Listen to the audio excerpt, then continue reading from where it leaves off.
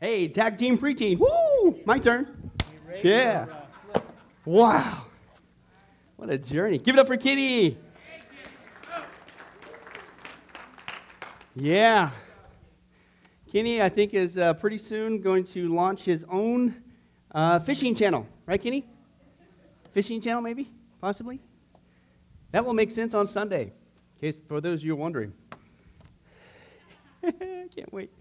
Right on. Good to see you guys. Well, hey, Kenny opened us up in prayer, so let's just get it going. We are on chapter 2, page 25, for those of you hooked on page numbers, Tom. And the new topic that we are on, again, is the topic of, it rhymes with assurance. Assurance. You guys are paying attention. And what we saw is that, obviously, God wants us, and the key word that we saw last time was God wants us to seriously doubt all the wonderful, great things that He did for us, that Jesus went to the cross, and hey, it's just willy-nilly, John. We don't know. Maybe, I don't know. And that's the key word. He wants us to know that we have eternal life. Why? Because it's a gift. It's a wonderful gift. It's the greatest gift of all, right? It's the gospel. It means the good news. It's good news. He wants us to not just know this. He wants us to know it for sure so we can get busy enjoying the gift, okay? And yet, as we saw last time, some people would have the audacity to say that, no, you can't know. It's just maybe, maybe not, whatever. As we saw, man, once you go down that route, which we're going to see even again tonight, the Bible does not teach that, for various reasons, is, man, you lose out on your peace, okay? That freaks you out. I mean, think about it. It's called the good news, right? I don't know about you, but if you can, it wouldn't be called the good news. It'd be called the bad news, right? If you start out, say, hey, praise God, God loves me, He saved me, I'm going to heaven. No, I'm not. Now it's based on what I do from this point forward. And if we're honest with our own behavior, myself included, hey, none of us would get there, would we? That'd be horrible. It's like, why'd you even tell me that? I could have done what the rest of the world does, eat, meat, drink, and be merry, right? And die, right? Why'd you have to mess it up? It would be the bad news, but it's the good news. But if you doubt it, you lose your peace, and you certainly don't want to get out there and witness to other people, right? Because you're wondering yourself and all that stuff. It's all kinds of unfortunate things. But God wants us, that's the key word, He wants us to know, and hence that's the doctrine of assurance. He wants us to be assured that when you're saved, praise God, you're saved forevermore. Now, where we left off there was in the middle of the page there, 25. As children of God, we can know that we have eternal life in 3 different ways, is what we saw. The first one was the Bible. The second one was the Holy Spirit. And the third one was the evidence of a transformed life. We're going to get the one on the Bible tonight. So let's pick up where we left off there. And then we'll start with that first topic there. The 3 different ways that we can know for sure is the witness of the Bible. Not the witness of your feelings, the witness of the Bible. Let's take a look there. Now, the phrase there at the top, it says there in the page, I am given eternal life. Okay? Now, what we're going to see throughout the studies, guys, is the Bible is explicit, period, that once you're saved forevermore. But the Bible, on top of that, like icing on the cake, uses specific language to let us know that when you're talking about salvation, you're talking about something that is irreversible, period. It cannot be undone, okay? The Bible uses terms like born again, okay? Now, how can something that is born become unborn? It can't. You could die, but you don't unborn yourself. It's an irreversible procedure, right? You can't, and that was what with Nicodemus, John 3. He was thinking a physical birth when Jesus said you need to be born. He said, well, you can't go in your mom's womb again, can you? No, I'm talking spiritually. But you can't unborn something. And we're going to get into a bunch of other ones that the Bible tells you that it's irreversible. Once it happens, praise God, it's forevermore. And this is what's so ironic is why would we bucket this? Why would we bucket this great news that when you're saved, praise God, you're saved forevermore? It's crazy. What I've learned, I was talking to somebody, I don't know where they were, they called today, and out of state, I think, and they had a question, and they were talking about some different issues, and to me, one of the reasons why, at least I've learned on this particular issue, those who say you can lose your salvation, hey, frankly, I don't know if you guys run into this, but it seems to lead to another sin, and that sin is called pride, okay? And that, the haves and have-nots, and then as if they're the judge, so you can, you're the Holy Spirit now? You're going to say that person is, that person isn't? And then name the sin. What's the sin? And everybody has their list, and we'll get to that hopefully in a second. But I have given eternal life. Now, the phrase that when it talks about eternal life, it is a gift, right? Specific language, not just born again, can't be reversed. It's a gift. As we saw last week, if John actually were to give me a Corvette, okay, then do you have something? Really, come on up, John. Give it up for John. John Gibson, praise God. By the Spirit of God, responded to last week's request of getting me a Corvette. No, I did. I got him a Corvette. And this one's all paid for. All paid for. All right, it's a gift. You don't have to do anything. Really? Put it together. Yeah. Okay? So that'll be Look something at that. you and little Billy can do together. Man, what a guy. So that's your Corvette. Don't say I didn't give it to you. Give it up for John. Man, this is awesome. All right. Yeah, I'm sorry, John, that was a great thing, but this is what's called a works-based salvation. You have to do something with this, and that's not what we're talking about, okay? But I appreciate the offer. If she'd asked for $1 million, she would have maybe at least came in with 10 grand or something. Yeah, something, but that's right. That's cool. I like that. Okay, right on. That's exciting. Right on.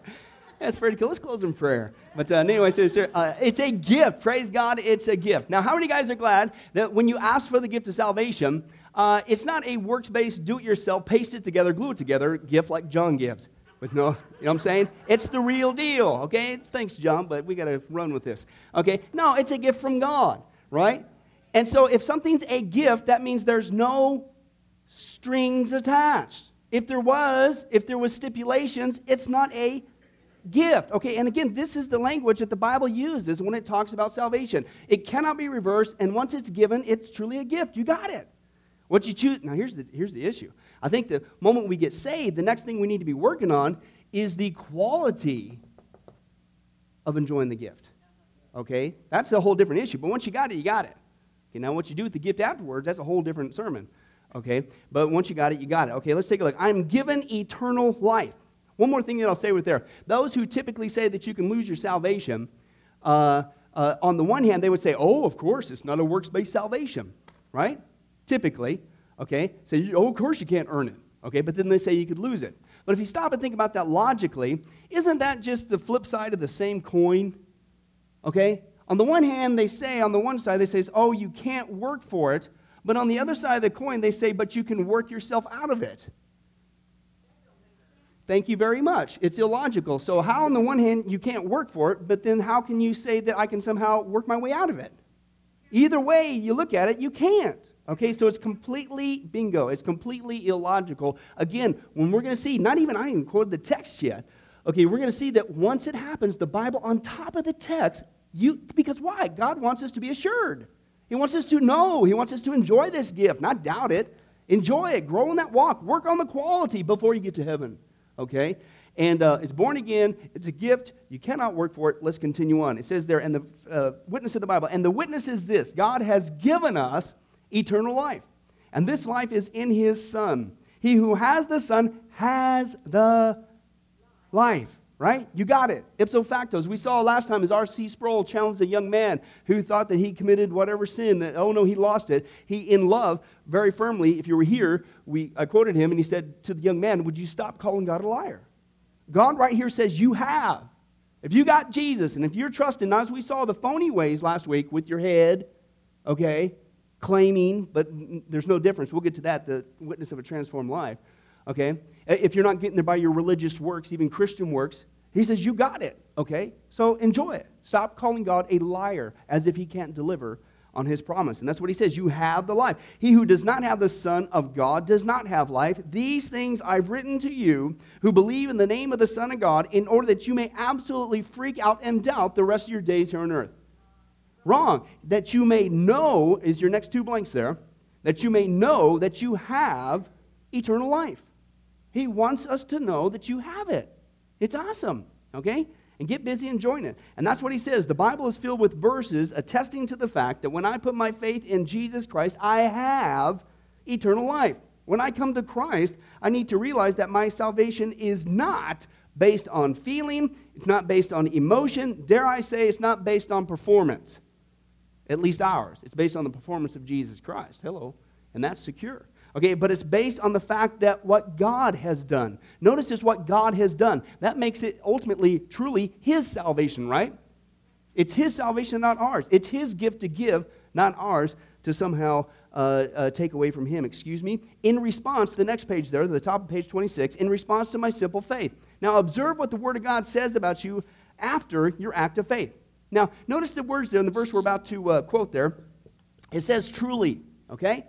Now, it doesn't say just truly. It says truly, truly, okay? So, was the Apostle John stuttering when he was making this? No, Mary, I know that sounds tempting, but that's not what it is. Jenna, thanks for correcting her. That's not at all what it is, okay? Basically, it's a biblical rule of interpretation. When you see something repeated, it's therefore emphasis. And so Jesus, of course, being the truth, okay, truly, truly, John's saying, listen, I'm not lying to you. Double emphasis here. What I'm about to say, truly, truly, this is it, man, okay? Don't call me no liar. This is from the Spirit of God. The Holy Spirit is inspiring this. Truly, truly, listen up, okay? I say to you, he who hears my word and believes him who sent me has eternal life. Your next three blanks. You got it. Truly, truly. Don't doubt it. Truly, truly, you got eternal life and does not come into judgment. It doesn't happen. It's not going to happen. Okay? But you passed out of death into life. So if you passed out of death into life, how do you go back into death?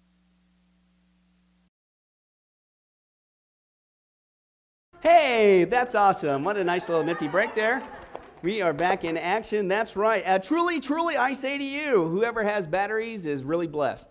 But I'm sorry, that's the wrong translation. Let's continue on. Does not come into judgment, but he's passed out of death into life. Okay? He who believes in the Son, he has eternal life. But he who does not obey the Son shall not see life, but the wrath of God abides in him. Okay, now one more. For God so loved the world that he gave his only begotten Son, that whoever believes in him is really hoping to really get there one day. Oh, I'm sorry.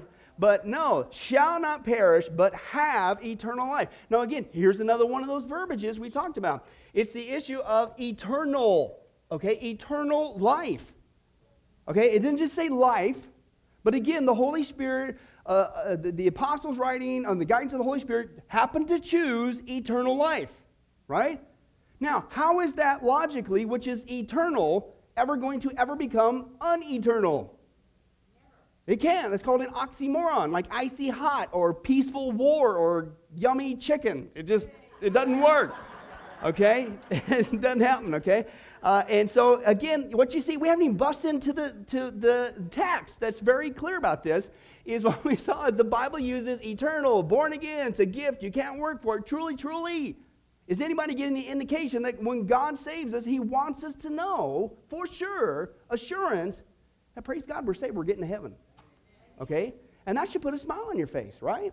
God wants us to enjoy the gift now, not just before when we get into heaven. Oh, by the way, give it up for Pastor Jim, anointed man of God. Thanks for teamwork. Right on. Maybe Kenny will let you on his fishing show. But first guest. But anyway, so let's continue on. Many wonderful things can happen when I put my faith in Jesus Christ. That assures, is your next blank there, for those of you hooked on blanks, that assures me of my salvation. We're going to discuss a few of them now. Others will be discussed in more depth later, blah, blah, blah, blah, blah, blah. Okay, now at this point, here's what we are going to discuss. There's a couple things there. And it says, at the point I put my trust into Christ, God does a couple wonderful good things, which assures me of my salvation. The first one, okay, as we're going to see, is what he says there is God forgives me, okay, the first one, of my sins. That's your blank there. Forgives me of my sins. All right? Now here's another thing. How many sins does Jesus Christ forgive?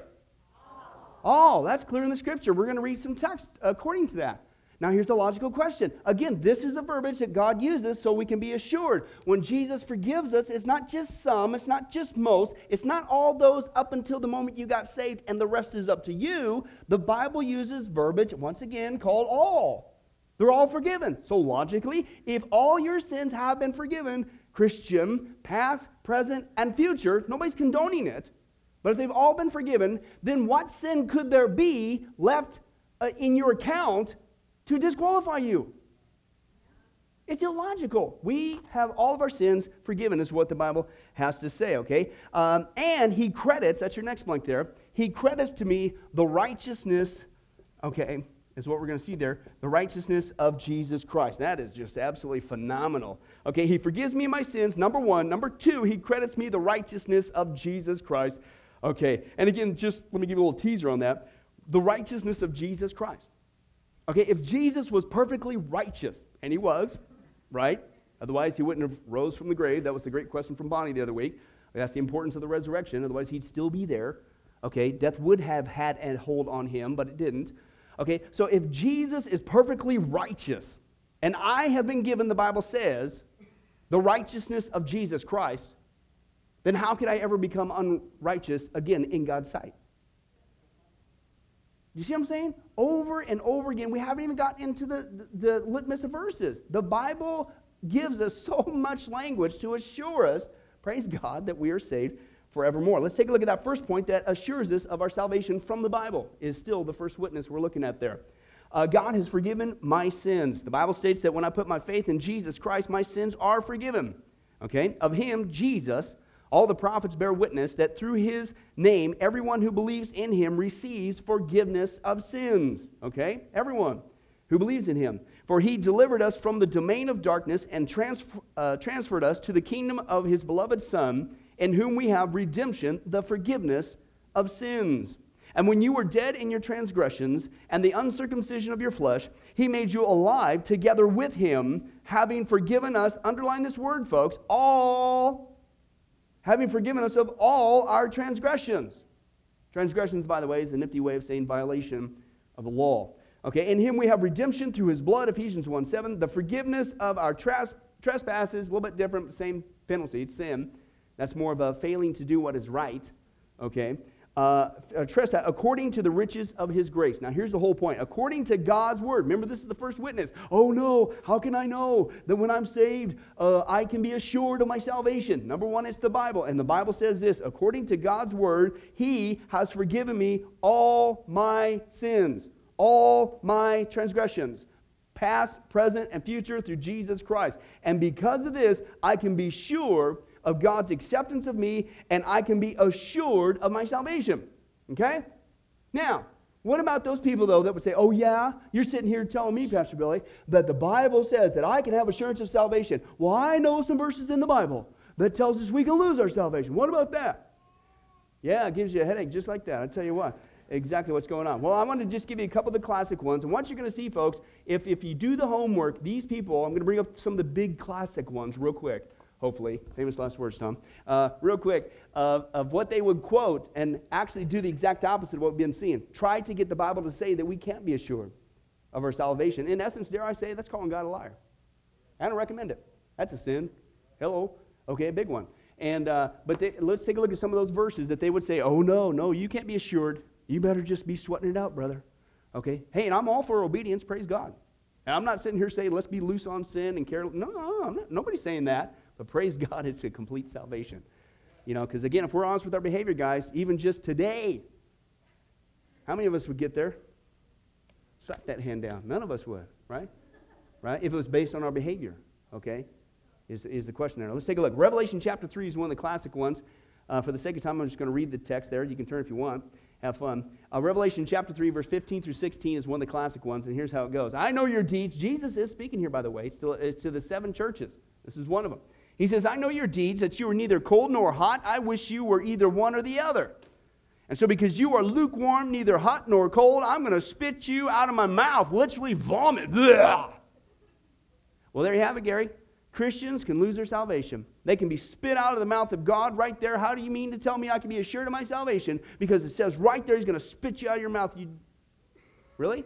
What we're going to learn is the importance of Bible study, folks, is almost the same rule as it is in real estate. In real estate, there's 3 words you need to realize that's very important, and that's called location, location, location. Okay? When you study the Bible, it's another 3 nifty words, and they're the same word, by the way, is context, context, context.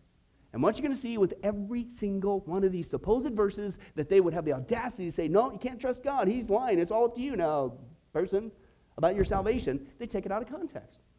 And this is one of them, folks, okay? What you have here, if you look at the context, and you got to back up the context, start with chapter 2, okay? Chapter 1 of Revelation, if you're familiar, deals with the risen Jesus, the real Jesus, the Jesus who's coming back, the Jesus who does not put up with sin, the Jesus who is going to squelch the Antichrist kingdom, set up his own kingdom for 1,000 years, and man, you want to talk about an incredible thing going on. Revelation 19, the second coming of Jesus Christ, when he comes back, there is no battle, calls the battle of Armageddon. Are you kidding me? He comes back, you're done. That ain't a battle. It's even worse at the end of the millennial kingdom with the final rebellion. With one word, psh, you're done. Right? I don't know why we call it a battle, but anyway, whatever. And so, but that's what happens. The whole world comes against him and is trying to. Can you imagine the audacity of mankind? We're going to take on God, because that's really what's going on there. That's like anyway. We'll continue on. But that's the context of what's going on there. The first one is the vision of Jesus Christ. Okay, the risen Jesus, the Jesus who's coming back, the one who has the title deed to the earth, the one who's going to. The seals are going to be open, usher out God's wrath. It's God's wrath through and through, all through it, folks. Okay, and he's coming back to rule and reign. Okay, but before he ever judges the world, he judges his church. Okay, not his true church in the sense of judging as in your salvation, because that's already done. As we saw before, it's judging our walk with him. And judging, is there going to be anything left in these lives? Any rewards? We'll get to that in a little bit. Do we have anything to show? Are we grateful? How is the quality of our walk with him? Did we appreciate all that he's done for us? Has nothing to do with earning. We can't earn it. It's just, what did you do with your time before you got there? Okay, that's what I'm talking about. But as you see in the 7 churches, here's what I'm talking about. In chapters 2 and 3 is the context. Before you even get to this verse, okay, you're going to see in the context that John over and over again talks about 2 different groups of people in the church. And it's just like today. They're called Christians and non-Christians. Do non-Christians go to church services? Yes. Do non-Christians actually make it into positions of leadership in churches? I got some horror stories about that. Yes, unfortunately, believe it or not, it happens. Okay? So here you can have actual churches that are filled with Christians and non-Christians, and that's exactly what he's talking about. He uses terms like you and they, okay, in the churches, so that's 2 different groups of people here, and so you have to understand the context. And the reason why we know the context of what we're dealing here with is non-Christians is because Jesus says you're going to know a false teacher by their fruit. And how much fruit did these people have? 0. Nothing. They were neither hot, they were neither cold, they want to make God puke, okay, is what's going on there. And so you're dealing with the passage and not people who lose their salvation, most likely they never had in the first place. This is that category that Jesus is talking about, the you and the they. Okay, now, but then people will say, oh, no, it's got to be Christians. Those are Christians. You can't say that. Even if you want to say that those are Christians, listen to the context. He said, I'm going to spit you out of my mouth. Now, can I challenge you with the obvious interpretation of that text? Where's the word salvation there? You're reading into there something that's not. He simply said, even if you want to say this is Christians, and he's not really pleased that you're neither hot and neither cold. I don't have time to go in the culture context of what's going on with the hot and the cold. It's 2 different cities. One gave water that was cold, one was hot, and he says, man, you're good for nothing. Is really what can I translate it for you? I wish you were one or the other. Okay? And so, but here's my point. It doesn't say salvation, so you're reading something in there that's not there. Okay? But number 2, you say, well, he says spit me out of my mouth, out of his mouth. That's got to be salvation. No, it doesn't. Did you know that we could grieve God? Right? And that's what's going on here, even if you still want to say it was a Christian. Let me give you a vernacular. Barf. God wants to barf. Right? Because that's what he's saying. Make me want to puke. Right? The Bible says that we can grieve the Holy Spirit. Who's that? Did you know that as Christians, has nothing to do with our salvation, and I'm not recommending it, by the way, but we can grieve God. And so even if you want to say this is still a Christian, it doesn't say the word salvation. It's not talking about salvation. And he's just basically saying, hey, could you please do something after all I've done for you? I mean, you're not doing nothing. You're neither hot, you're neither cold, you're good for nothing. Man, it makes me sick to my stomach. What's that got to do with salvation? I'm not recommending that. But technically, that's not what it says. So Christian, non-Christian, doesn't matter if you read the context. This passage cannot be used to say that you can lose your salvation. Another one of the big ones, of course, is the classic passages. These always seem to come up, and that's Hebrews chapter 6 and Hebrews chapter 10. Okay, let me read for you a couple passages. It is impossible, the writer of Hebrews says, for those who have once been enlightened, who have tasted the heavenly gift, who've shared in the Holy Spirit, who've tasted the goodness of the Word of God and the powers of the coming of the age, if they fall away, to come back to repentance. Oh, it gets even worse. Hebrews 10, 26 through 27. If we deliberately keep on sinning after we have received the knowledge, key word there, just the knowledge, of the truth, no sacrifice for sins is left, but only a fearful expectation of the judgment and raging fire that will consume the enemies of God. Oh, by the way, when you become a child of God, do you ever become an enemy of God? No, not in position. We can act like enemies, okay? But not in position, okay? But, oh, my goodness, I mean, how many guys have heard that one quoted before? Hebrews 6 or 10. It says right there, a Christian can fall away, they can lose their salvation. Oh. No. Context, context, context. Your first clue that you're dealing with two groups of people, number one, is the name of the book. What's the name of the book called? Hebrews. Okay? That may have to make coffee in the morning. That's not what it is. I know what you're thinking, Bill. But that's not what it is. And you got that, Ruth? Did you actually get that? I slipped that one in there. Okay. Jennifer, you got that? Praise God. Okay, Ron got it. But I think, hopefully. But anyway, no, it's Hebrews. So who's he writing to? Jewish people, okay? Now, he's also writing to people, according to the context, it says that they shared in, or literally in the Greek, partnered with the Holy Spirit, okay? And the Bible says that a true Christian is not an external partner, they're an internal possessor of the Spirit is the big issue that's going on there. And then it says there, although these people have been enlightened with the gospel knowledge, although they've tasted the goodness, it's like, man, this is good news. And you know, how many times have you shared the gospel with somebody and they respond, well, that's just almost too good to be true. They tasted it, but they reject it. And if you read the book of Hebrews, and that's your context, before you get to chapter 6 and 10, over and over again, the writer of Hebrews is trying to tell these people that, listen, it's not by means of the Levitical priesthood and the Jewish law by which you get to heaven. It's not self-justification before. And that's his whole treatise in the majority of the book of Hebrews, that Jesus is a better way. Through Jesus is a better covenant. Through Jesus we have a better priesthood. He's a better high priest. And then when he goes in there, he doesn't have to keep doing it year after year. He did it once for all. And so he's dealing in the context with people who, even though the church was already out there, the church was sharing the gospel, it's through Jesus Christ and Jesus Christ alone. They've enlightened that truth. They've tasted the goodness of it, but they never receive it. And said, no, I'm still going to go back and trust in a works-based salvation. Do people do that today? How many times do you explain it to them? And they either just flat out reject it, or they play with it for a little while, and they literally go back with, no, I'm not that bad of a person. And maybe they don't go back into the Jewish Levitical priesthood and try to sacrifice animals and keep the Sabbaths and all that fun stuff, okay, if you want to call it that, okay. But they'll go back and do a different works system. Well, I'm a pretty good American. You know, I don't kick my dog too much. You know, I only beat my wife on Thursdays, and I try not to cheat on my taxes. You know, right? Or they might even step it up a little bit. Well, hey, I go to church services. I believe in the 10 Commandments. Hey, I love this mic because it keeps people awake. Praise God. I got to use this on Sundays. Woo! Yeah, we're all enlightened. That's awesome. So they do the same thing. Take it a step further. Hey, I walked an aisle. I got dunked in water. Right? Got dunked, okay. All right. Hey, that stuff doesn't save you. Okay? And same thing happens today. And that's the whole context of Hebrews. He's talking about people, it's not by means of self-righteousness anymore. And of course they're not going to come back to repentance because you explained it to your blue in the face. You've told them everything about the gospel, the goodness of it. They've tasted of it. It's been enlightened and they got the knowledge of it, but they still will never respond.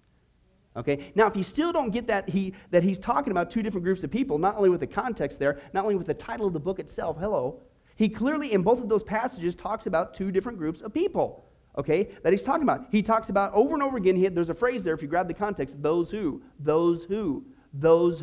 Okay, and then later he clarifies the true Christian who is not trusting the works by verse 9. Even though we speak like this, dear friends, listen, we are confident of better things in your case. Do you see the dichotomy?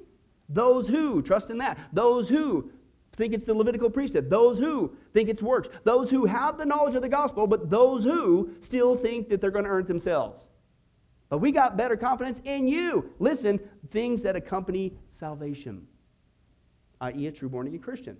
So if you look at the context, believe it or not, those are the big ones that people always want to flip out there, aren't they? If you're familiar with this debate. Okay? Read the context. It has nothing to do with that at all. Okay, let me give you just one more and we'll move on. The third passage is 1 Corinthians 9, verse 26 through 27 says this, therefore, Paul speaking, he says, I do not run like a man running aimlessly. Okay, I do not fight like a man beating the air. Okay, he says, no, I beat my body, literally in the Greek there, black and blue. Okay, it's like a boxing term he uses. And I make it my slave. Okay, now some translations there, I think it's King James, says, I buffet my body. And you know what? If there's ever a verse that's applicable to Las Vegas, I've been here for a few months now. This place got tons of buffets. You can buffet your body all over the place. You know what I'm saying? Great prices. If you get their little card, you get a great deal. This is awesome. This place was, no. Okay, now it's buffet. Okay, for those of you hooked on correct pronunciation. It's buffet my body, the old King James. But anyway, I beat my body. That's what's going on there. Okay, make it my slave. So after I preach to others, I myself will not be disqualified for the prize. Oh no, Orson, there it is. A Christian says right there can be disqualified for the salvation. No, notice the key word there. First of all, again, just like with Revelation chapter 3, where's the word salvation? It's not. Once again, you're breaking a biblical rule. You're reading into it that which is not there. Okay? The first thing he says there that's a clue is he says prize. Prize is different from salvation, is what's going on there. Okay? And Paul is beating his body into submission. Literally in the Greek there, black and blue. He's. Can I give you a translation? Discipline. Paul is running a race. He wants to have something to show for his life for Jesus Christ, and he is running the race. Hey, you run a marathon. You enter into the Olympics long before the race ever gets there, long before you even get to the race, let alone the finish line. What do you do with your body? You get out of Las Vegas. You stay away from those buffets, okay? You get in the gym, you know what I'm saying, or whatever, right? And what do? You beat it black and blue. You discipline that thing because you got to be in shape. When you get into that race, man, you got to be ready to go. And that's what Paul is saying there. It has nothing to do with missing out on a heaven. It has to do with missing out on a reward in heaven. Okay? Okay, well, chicken, that'll mess you up. That's just a whole other issue. Let's just close in prayer. Woo! I like this mic. But anyway, so it says this. Paul, basically, what he's saying is, I'm beating my body, black and blue. I'm being a very disciplined Christian. Is that something we should do? Okay? Very disciplined Christian, because he doesn't want to be disqualified for his reward in heaven, okay? He wants his life to show for something when he gets there, right? Has nothing to do with salvation. It's simply dealing with rewards, okay? So again, and we can go on and on, but I'm telling you, just for the sake of time and for the sake of the point, even though this topic that we're dealing with, the first of the three, I'm afraid to move. The first of the three, it's hard for me, man. The first of the three is the Bible is the witness, right? The Bible's the witness, but then they would have the audacity to say that no, the Bible is not a witness. It actually should freak you out, that you should lose it, etc. No. If you read the context, the Bible does not say that whatsoever. Now, that's just the classic passages they want to read, unfortunately, out of context. Let's deal with the obvious. Let's flip it around then.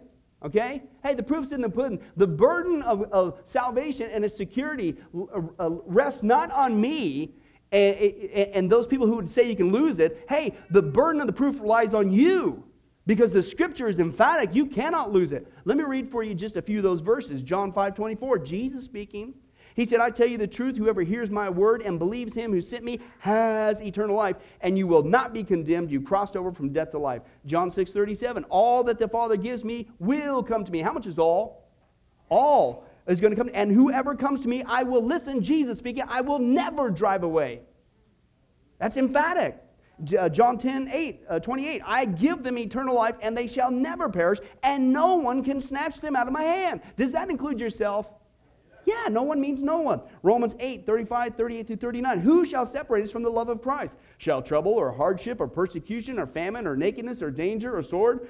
No, for I'm convinced that neither death nor life, neither angels nor demons, neither the present nor the future, nor any powers, neither height nor depth, neither people, dare I insert this, people would say you can lose your salvation.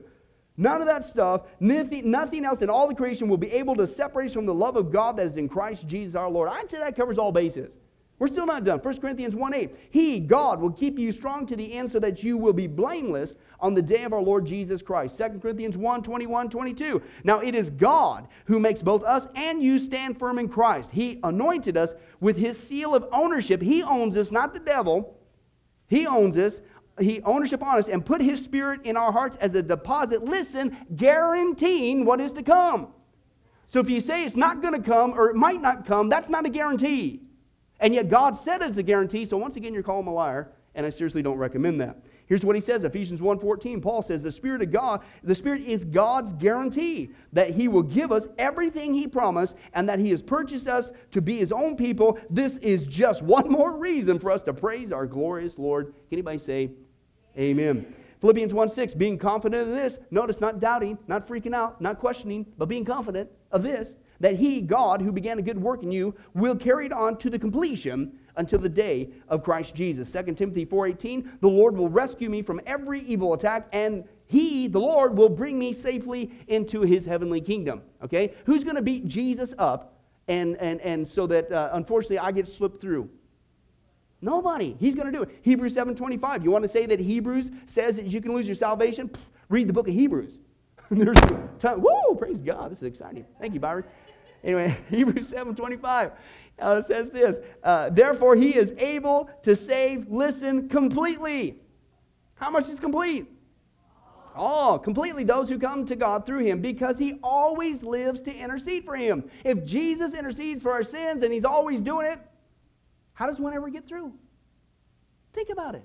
Besides, it's already done anyway. Hebrews 9:12. He did not enter Jesus by means of the blood of goats and calves, but he entered the most holy place once for all by his own blood, having obtained, listen, not just redemption, but eternal redemption. Hebrews 9:15. For this reason, Christ is the mediator of a new covenant, that those who are called may receive the promised eternal inheritance. 1 Peter 1:3-4. He has given us new birth into a living hope and into an inheritance that can never perish, never spoil, never fade. It's kept in heaven for you. If it's kept in heaven, who's going to sneak up there and rip it off? It's totally secure. And that's why John says, 1 John 5:13, I write these things to you. He's writing to the church. To you who believe in the name of the Son of God. Why? So that you may know that you have eternal life. Okay? That's just the forgiveness aspect. Let's take a look at number 2, and that's the righteousness aspect. Okay? At the top of page 27. Okay? Says this, God gives me Christ's righteousness. Okay? It's cool enough that all of our sins are forgiven, but to know that I now have the righteousness of Jesus Christ on my account, I mean, that's just like, this just gets better and better. Right? Again, look at the context. We're talking, I'm going very slow. The eternal, the born-again issue, the gift issue, you can't earn it. All the scriptures we've been reading, the irreversible usage of the things that are being mentioned in the Bible, and then all of our sins are forgiven. I just quoted all those texts. We looked at the supposed ones you could lose it, and you can't. And now he says, oh, I really want you to know this because, by the way, I've given you the righteousness of my Son. Let's take a look at it. The Bible says that God gives, reckons, or credits to me the righteousness of Christ through my simple faith in his Son. Let's take a look at Genesis 15:6. Then he believed in the Lord, and he reckoned it to him as righteousness. Okay? For what does the Spirit say, Paul says in Romans 4? And Abraham believed God, and it was reckoned to him as righteousness. Now, I got to stop right there. That proves that the Apostle Paul was a Southerner. He reckoned. Okay? What do you think?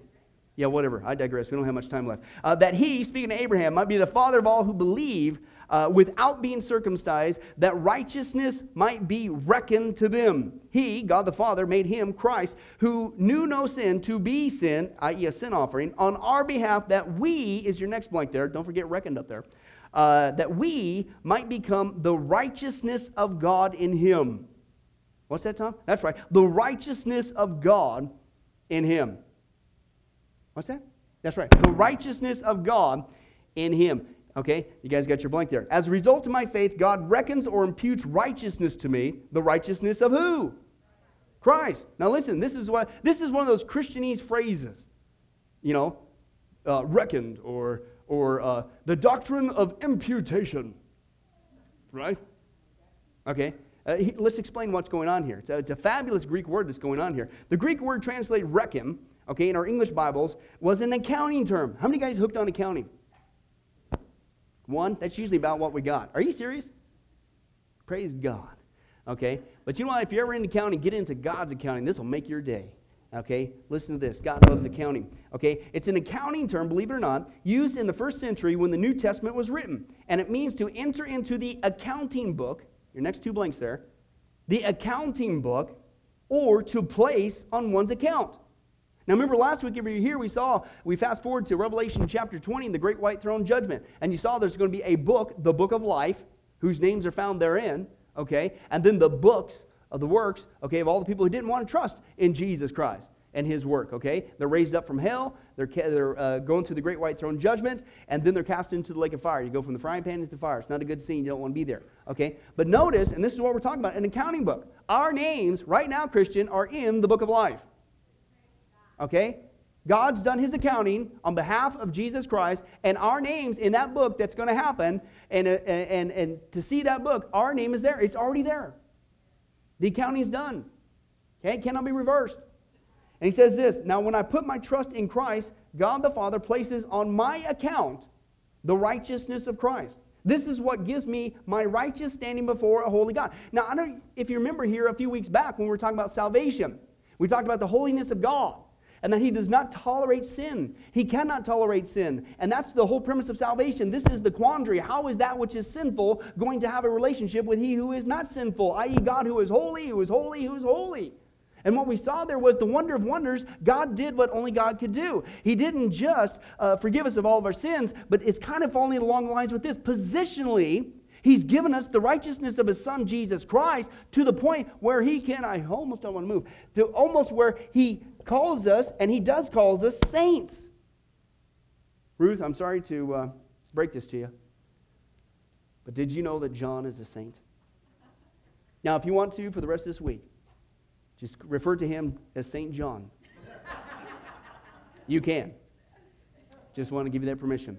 But you know what? Every single one of us, the Bible says, as a born-again Christian, is a saint. All right? Now, remember what the term meant? It was hagios in the Greek, and it means holy one. Now, here's the big quandary. We said, well, how could God consider me a saint? I don't act like it half the time. How can God call me a holy one? I mean, hey, if I'm honest with my behavior, he sees it all anyway. Hey, man, I do some unholy things. This is it. It's positionally. Positionally, the accounting has been done. And positionally, in God's eyes, the way that he sees us now, Christian, not just when we get into heaven, is with the righteousness of Jesus Christ. And so that means that he loves us just like he loves his Son, Jesus. That means he accepts us just like he accepts his Son, Jesus. Do you get it?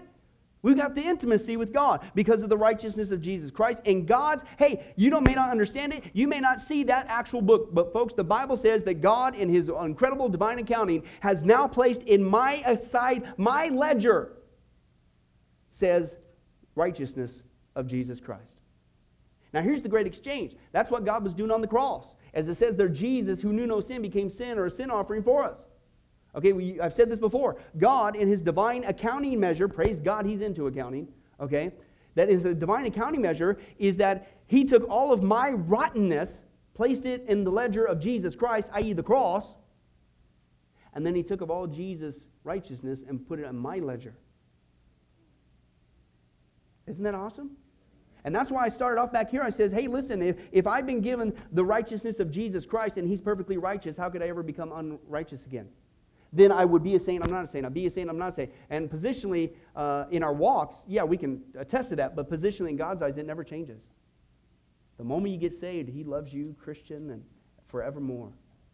And get this, did you know this? Even after all these years and all the things we've done as a Christian since we've been saved, good, bad, and ugly, he loves you just as much the first day you got saved. Because of this accounting term.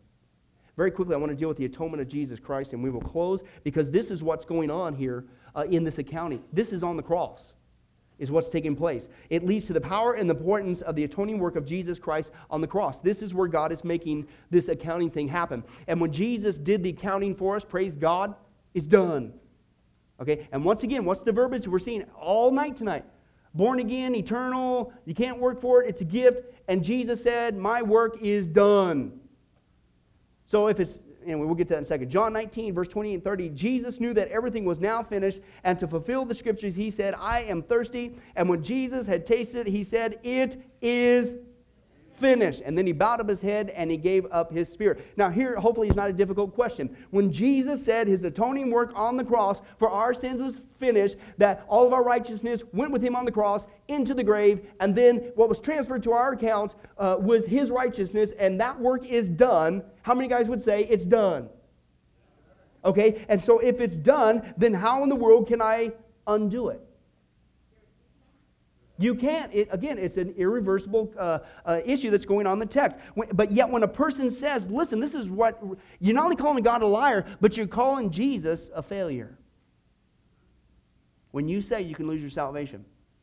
Right? Because think about it. When you say you can lose your salvation, in essence, you're saying that Jesus Christ was not finished, or that his work on the cross was not complete.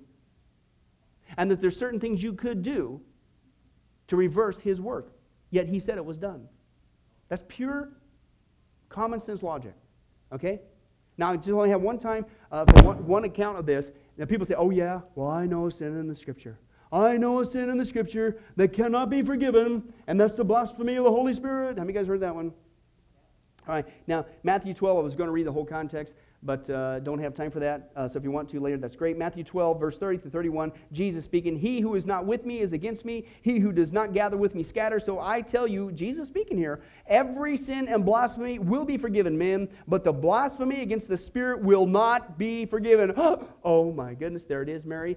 There's a sin that you and I as Christians can commit, and if we commit the blasphemy of the Holy Spirit, Jesus is not going to forgive us. We're going to lose our salvation, and no. Once again, grab the context. I wish we had time to read that. First of all, it's a straw man argument. The context of what's going on there, okay, if you read the passage, Jesus just got done, okay, performing a miracle. He healed a deaf and mute man. Pharisees came up and started ripping on him again, believe it or not. And then they had the audacity to say that Jesus did that by the power of Beelzebub or Satan. Okay? The context is that Jesus is healing somebody, he's performing a miracle, and the people around him says, oh yeah, that's okay, great. We can't deny it because the guy is now speaking and he can hear now. Okay, but you did that by the power of Satan. Now, first of all, if God chose to do a miracle right now in front of us, this is what I say is a straw man argument. What Christian in here is going to say, hey, praise God, that was done by the power of Satan? No Christian's going to do that. But second of all, a Christian, listen very carefully, cannot commit this sin at this time. Because this sin was when Jesus was here in his earthly ministry. Remember what the sin of the blasphemy of the Holy Spirit is. It's accusing Jesus of healing, i.e. performing a miracle by the power of Satan. Okay? Here's the problem, Christian. Consider the time frame we're in. Where's Jesus right now? He's at the right hand of the Father. He's at heaven. He's not walking the earth. He's not having to prove again via the miracles that he was, in fact, the Son of God, the Messiah. So here's the obvious conclusion. How then, therefore, could we commit the sin if he's not here doing that? You get it? The Bible is emphatic. It cannot happen. It cannot take place. You cannot commit that sin. Now, granted, I'll say this. Maybe when he comes back at his second coming and he sets up his millennial kingdom, okay, and he's here for 1,000 years, and we're with him too, praise God, without a sin nature, okay, but there's going to be people who still have a sin nature, who usher in, who survived the 7-year tribulation that got saved, okay, who enter into that. They're still going to have sin nature. That explains why there's a rebellion at the end in the first place, okay, because there's people who enter in and still, unfortunately, have a sin nature. You and I, that's already gone, praise God, okay, but yet I could say that those people, when he's back on earth, maybe commit that sin. Okay? I better wrap this up. Oh, I'm falling apart. That maybe they could commit that sin, okay, but not now. Do you get it? So there is no sin. When Jesus said his work on the cross is finished, it is finished. There is no sin on the planet left, Christian, that you and I could commit that would unfinish the finished work of Jesus. Anything short of that is calling God a liar, and you're calling Jesus a failure, and I wouldn't recommend it. But again, why? Why when you've got, and that's just a couple passages they want to keep flinging out at you, and if you read the context, it's not even saying that. But why? Why would you buck at the good news? When God wants us to know that we can have it. And that's what he says here. We'll close. Conclusion. The Bible clearly states that when I believe in Jesus Christ and put my faith in his finished work on the cross as payment for my sins, I am given, it's a gift, it's eternal life. And I have all my sins forgiven. Woo! In addition, God the Father places on me the righteousness of Christ, which gives me a righteous standing before him. For these reasons, underline this, Christian, I can, yes you can, be assured of my salvation. Amen?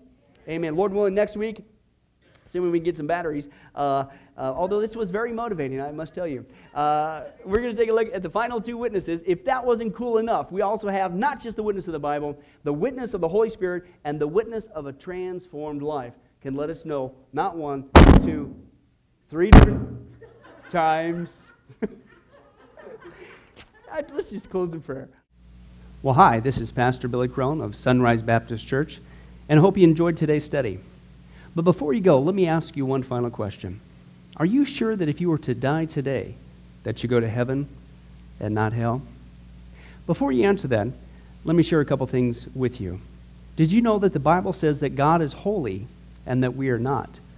And the Bible also says that the wages of our sin or our unholiness is death. In other words, when we die, and it's coming for each one of us, we're all marching towards the grave at different speeds, but it's going to happen. The Bible says, therefore, since the wages of our sin is death, we deserve to die and go straight to hell and not to heaven. And that's bad enough, but to make matters worse, we don't want to admit this. God already knows. He knows all of our behavior, everything, our thoughts, what we've done, what even we're going to do. He knows it all. He's gone.